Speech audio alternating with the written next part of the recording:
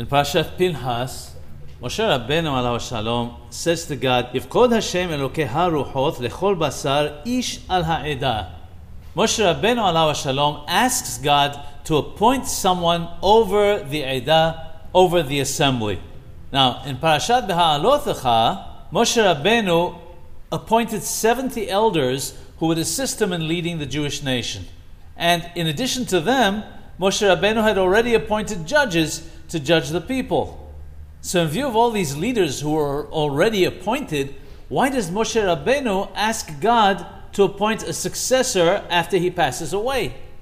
It says in Od Yosef Hai that having numerous leaders is actually very harmful. What is required is a single leader.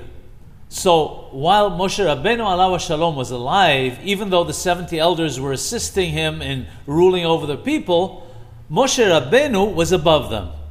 That is why he prayed here that there would be one person to replace him and not have a multitude of heads.